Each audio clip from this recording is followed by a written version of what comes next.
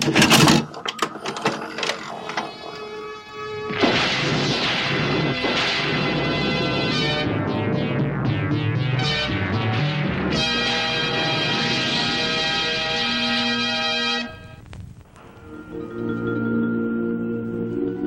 is the secret Dwayne is hiding in the basket?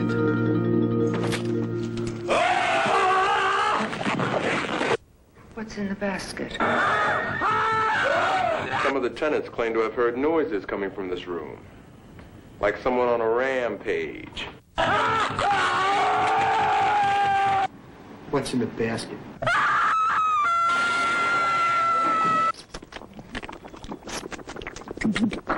You're that kid Needleman warned me about, the Bradley boy, the freak we separated.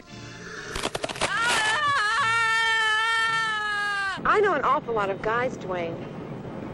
But you're different. What's in the basket? What's in the basket? What's in the basket? My brother. Your brother! Open it, if you dare. Basket case. Hello and welcome to the first of a series of new Adventures in VHS mini podcasts that will be released exclusively to pledgers via Unbound on my writer's shed. If you are listening to this, that means two things. First of all, it means we've reached the 15% mark, which is when I said I'd put this one out. And secondly, it means you're one of the people who have pledged to buy the book in one shape or another. In which case, I would like to take this opportunity to say a massive, massive thank you to you. Your support is absolutely everything to me, and I am incredibly grateful for every single person who has supported the book and the show this far. So we will be taking a look in this first episode at Basket Case, a movie which probably a lot of cult film fans will know, and is a film that is certainly popular among people who like this type of thing, and has kind of spawned a couple of sequels since then as well. It was released on Palace Video, and I'm holding the sleeve in my hand right now, so I'm going to take a quick look at that first of all. We'll pop it in, we'll check out the trailers, and then we'll get into the movie itself. So just to quickly say, these episodes will be a little bit shorter than the long form episodes they'll be a lot shorter than the long form episodes that we put out on the old feed via iTunes and whatnot. Those episodes are all still available, so go and check those out. But these ones will be a bit shorter, and we'll just kind of get in and get out and look at one individual film. I will say at this point as well that when we reach 30%, I'll drop another one that'll be for Basket Case 2. And then maybe, 45% for Basket Case 3. Let's see how it goes. But of course, in the meantime, I'll also be doing the odd blog and little piece over in the Unbound Writer's Shed anyway, so keep an eye out for them. So yeah, let's move on to Basket Case. I hold the tape in my hand now, and it is a, obviously, clamshell, puffy Palace Video case. Little bit aged, I will say. It's a bit brown around the edges. But looking at the sleeve, it's a beautiful hand-painted sleeve, as you would expect from this era, and just looking at the cover there, we've got the tagline across the top. The tenant in room 7 is very small, very twisted, and very mad, with the beautiful logo for Basket Case underneath there, the blood-dripping font. And then just at the front, we've got a young man carrying his basket with some sort of mutated beastie inside.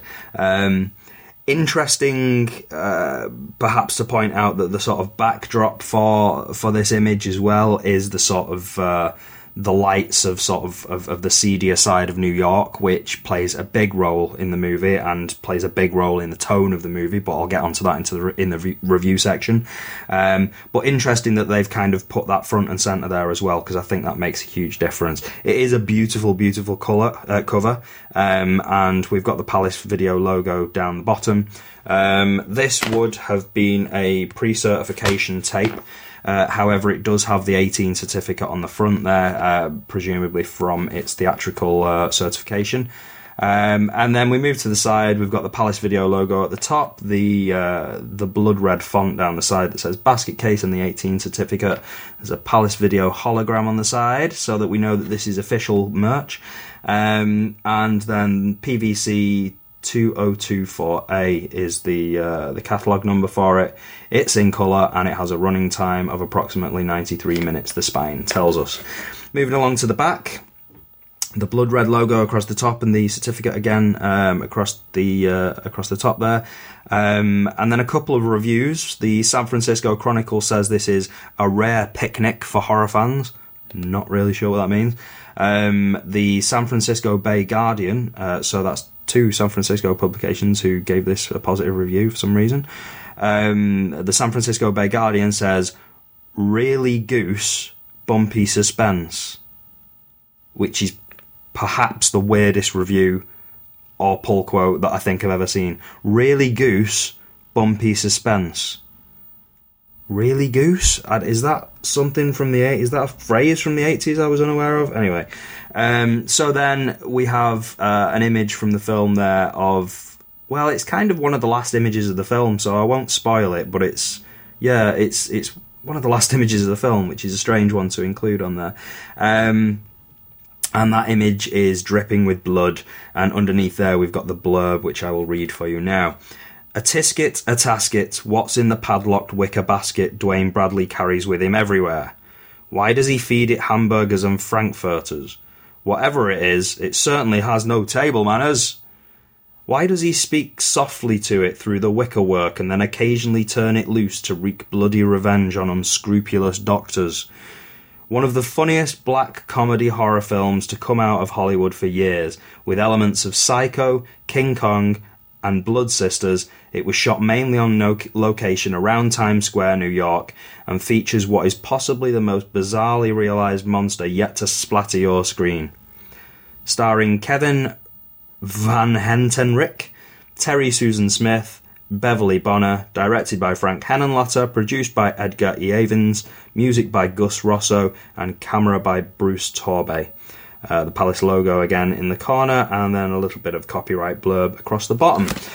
Just popping the case open. As I say, this is a beautiful Palace Video puffy case, which means that you've got the lovely raised puffy Palace Video logo on the inside. And yeah, it is one of those sort of old school cases as well. Not the thin clear plastic one. This is a real thick plastic number. And then we've got the tape on the inside. There's a Please Rewind tape sticker on there, and this is a Red Label Palace Video release, which is worth mentioning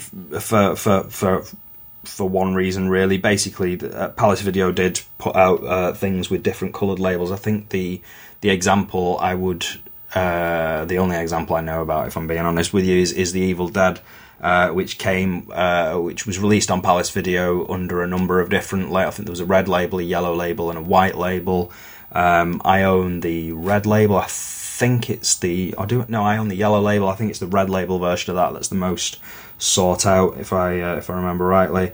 But this is a red label. I have no idea if that makes it any more valuable, but I don't really care. So anyway, that's the tape. Shall we put it on and check out the trailers? Yeah, let's do that.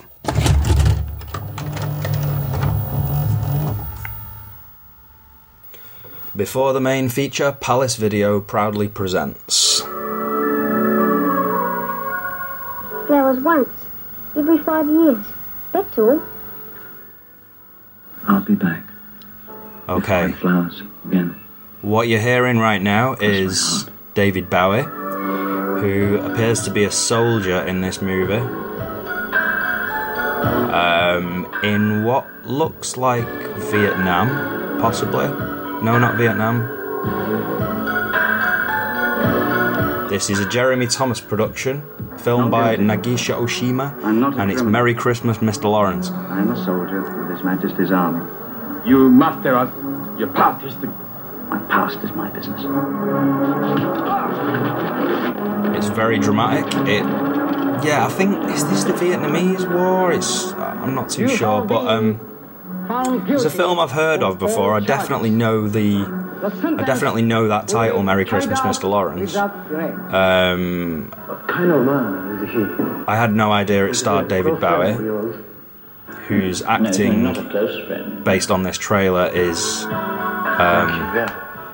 Hear him quickly. is not amazing, if I'm being honest. They could do nothing individually. I do wonder if David Bowie had something to do with this music as well in the background, because it is really catchy. You're either very clever or you're bloody stupid. And yeah, this scene here where it looks like David Bowie's about to have a samurai fight, and I have to say, it's worth seeing this trailer just to see David Bowie in this scene, because he really looks like Gollum. It looks like a test screening for Gollum. Because he's not the prettiest cat in the world, is he, David Bowie? Yeah. And one of yours, I hope. So it looks very tense, it looks very serious. I've got to be honest with you, it's not the type of thing I'm planning to seek out. It doesn't look like my type of thing. Stars David Bowie, Tom Conti, and a few other folks. Merry Christmas! Merry Christmas, Mr. Lawrence. And there's your title. I will say though, I love that music. I would imagine David Bowie must have had something. It sounds like it could potentially be a David Bowie song. Yeah. Who were the Ruttles? Well, this is a trailer for The Ruttles, which is a film that I've had for a really long time and I've just never gotten around to watching. I really want to see it. I really should check it out. You know, like the rest of the planet, I'm a huge Beatles fan, and like the rest of the planet, I'm a Eric Idle fan. So I don't know why it's taken me this long to see it. For those who don't know, The Ruttles is a 4 characters that are based on the Beatles, based very closely on the Beatles, as I'm sure you can hear. In a shower, because basically we talked it over, Chastity and myself, and we came to the conclusion that civilization was nothing more than an effective sewage system.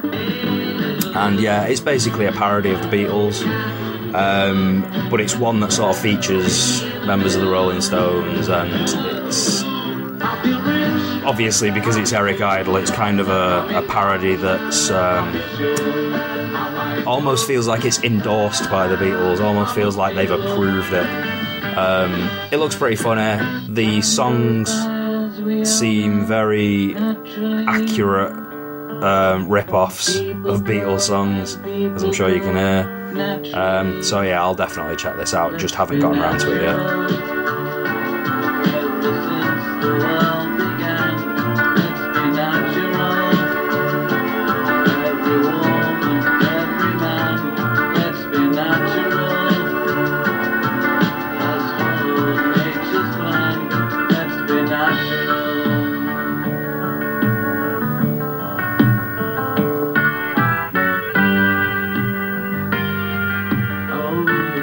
It was that the Prefab Four, Dirk, Nasty, Stig, and Barry, the Ruttles, the... See, I believe it started life... I believe the Ruttles started life as part of Rutland Weekend Television, which is the show that Eric Idle did after Monty Python. And then obviously it was so popular they made a movie out of it. And like I say, it looks funny. I've never even seen Rutland Weekend Television though, so... Okay, we're on to the next trailer now. Looks like it might be set in the 50s. There's a guy dancing down the street. That man is Mr. Sanderson. And he's he Mr. owns Sanderson. a butcher shop in the small, sleepy town of Burquitland. Oh, great. A small town where one sounds like day I'm not going to have to narrate this one. sleepy existence, something happened which changed its people's lives beyond all recognition.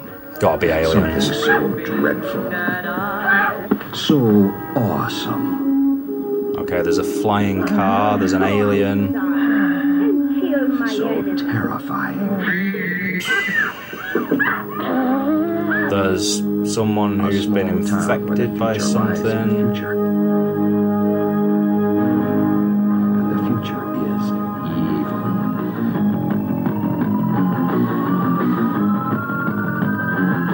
It looks like a sci-fi film that's been directed by Devo. That's the only way I can describe this. Visions of Mother Washensky. Oh, no. No, it cannot be! Ah! There is evil in the radioactive potions of Jan, boy genius. Polonium. There is evil. I can't really tell what's going on. Of the extraterrestrial aliens. The Earth is now in chaos. It looks like polonium. It looks like an intentionally bad. Abdullah, the big meat eater. It looks like an intentionally bad sci-fi movie. Like vegetables. Getting kind of hot up there. He kills. He kills again. He burns with the fire. And now it's just introduced somebody else completely, which is this big fat black dude called Big Meat Eater. Wait, that's weird. That's really fucking weird. That trailer started off as something, and then just in the last few seconds turned into something else and announced itself as Big Meat Eater. I'm gonna have to go online and check that out. In the meantime, you're hearing the Palace video logo, which means the movie's about to start. So after this short break, we will get into my review of Frank Henenlotter's Basket Case. Alright, I'm here with Bill Byforce and Mr. Chris to tell you a little bit about Outside the Cinema. Alright, Reverend Scott, take us to church. What can we expect to find from a typical show? 2 hours of just random blabber. Is there anyone's coattails you rode in on to popularity? I'm the guy that f***ing burns the coattails and then pisses on them. You review all these exploitation, horror, comedy, cult, and often all-around terrible movies. You must have a strong driving force that keeps you going. Ego! I don't know if I've heard you say that before. Yeah, I've been saying that for a while. Really? I have been saying that for a while. Also, I'm high on smack. Well, it's definitely working for you guys. People are coming out in droves to support you on iTunes. We just the other day got a 1-star review on iTunes. Well, that is one star too many. Let me tell you, the worst f***ing piece of shit I've ever heard. This has been great, guys. Thanks, Scott. That was good. Oh, he's got you crying over that. I'm good for the rest of the year. Nice. That was too much. Frank Henenlotter is a name most people who grew up on 80s horror and exploitation will almost certainly know. With only 6 directorial credits to his name over a 26-year career, he's hardly the most prolific filmmaker. But as any of his fans will tell you, his creations are nothing if not memorable.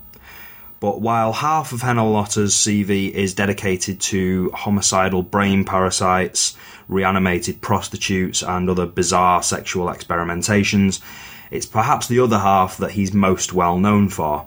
The half that tells the story of a young man and his hideously deformed half-brother who lives in a padlocked wicker basket. Smoke. I got joints and bags, nickels and dime bags, gold Columbia smoking. I got acid blotters, rainbows, window pane, speed downs, second off, volume, mescaline, THC. I've got some good cocaine, Quaalude, Beauties, Methadone, Cheaper, Panama Red, Angel Dust, check it out, man. Tranquilizing, enemies, lithium, poison, tie sticks, methadone, Adderall, red, junk, morphine. What do you want, some girls? I got some nice girls. What the fuck is wrong with you anyway, man? Basket Case was written, directed and put out into the world by Henenlotter in 1982 and was followed by 2 sequels in 1990 and 1991. And in the first film we're introduced to Dwayne, a nomad of sorts who it transpires is on a mission to get to find the people responsible for the forced surgical procedure that saw him separated from his then Siamese twin, Belial. Before that part of the story kicks in, though, there is an initial 20 minutes or so where everyone else around Dwayne is more concerned with the mystery of what he's carrying around with him. What's in the basket? What's in the basket? What's in the basket? So, Dwayne and Belial set up a temporary base for themselves in the delightful Hotel Broslin, which is a dingy apartment block which serves as a home to all sorts of drunks, whores and other miscreants. And the hotel is the perfect backdrop for the film, though, as it provides the same kind of seedy atmosphere that you'd find in films like 1984's Combat Shock, aka The American Nightmare, which used the dirtier side of New York City to tell stories that are a million miles away from the clean, shoe-shopping destination we know it to be today. Keyhole peekers, cockroaches as big as dogs, saxophones playing at 4 o'clock in the morning, and that crazy broad across the hall. Winos pissing on my doorstep. I mean... But don't be fooled by the decrepit architecture, cracked paint and rotting staircases of the Hotel Broslin, as while Basket Case initially sets out to showcase its setting as the home of dropouts, thieves and other bitter dregs of society, it soon reveals itself to be quite the opposite.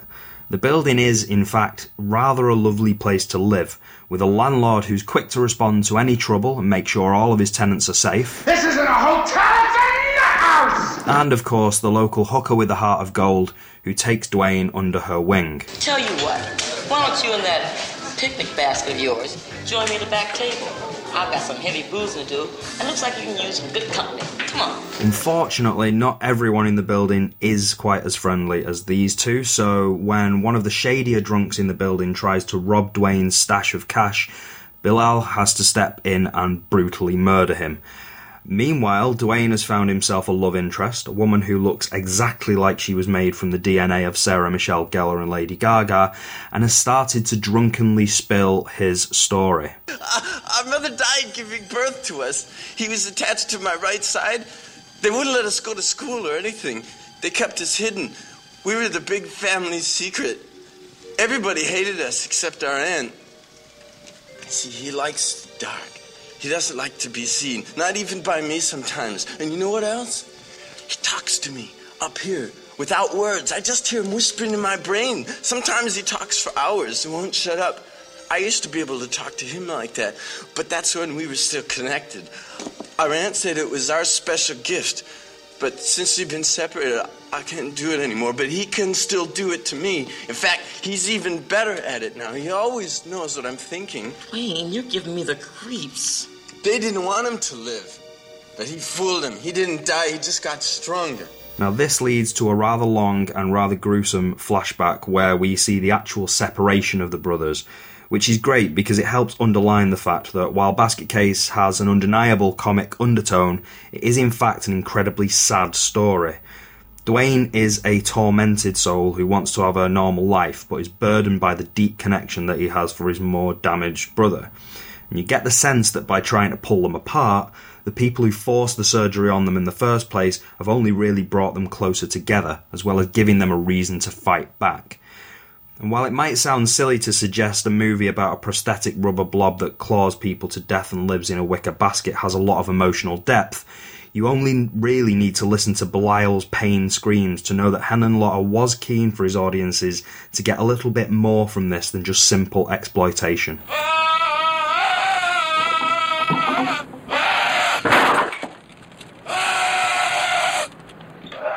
So, in short, Basket Case is a film that ticks a lot of boxes. It has enough blood and prosthetic effects to keep genre fans happy, but if you care to look beneath that, there is something much more beautiful and tragic there too. It's the story of two lost souls looking for a family who managed to find one in probably the most unexpected place you can imagine. Ultimately, though, you find that they are undone by their love for one another and their thirst for revenge. And honestly, it's just about the saddest thing I've ever seen.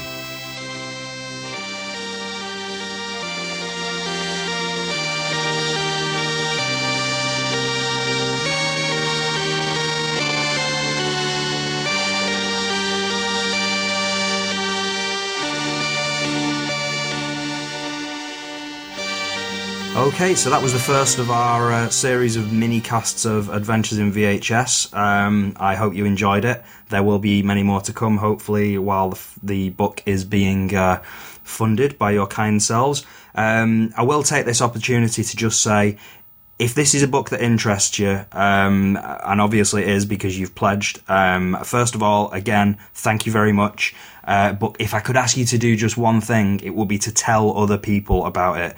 If this is a book that would interest you, you may have friends who it would also interest, tell them about it. Please tell them about it. If you want to get in touch, you can do so by contacting me through either my writer shed at Unbound, or you can contact me via filmrantnoel@gmail.com. You can follow me on Twitter via @filmrant. And you can also follow Adventures in VHS on Facebook. Just search for Adventures in VHS. Any feedback would be greatly appreciated. Let's try and get the book up to 30% by telling everybody we know what an awesome project it is. And I will drop the next podcast, which will be on Basket Case 2. So until that point, keep an eye on the Writer's Shed, where there will be some written pieces going up in the next few days and weeks as well. And until next time, I'll see you later. Ta-ra.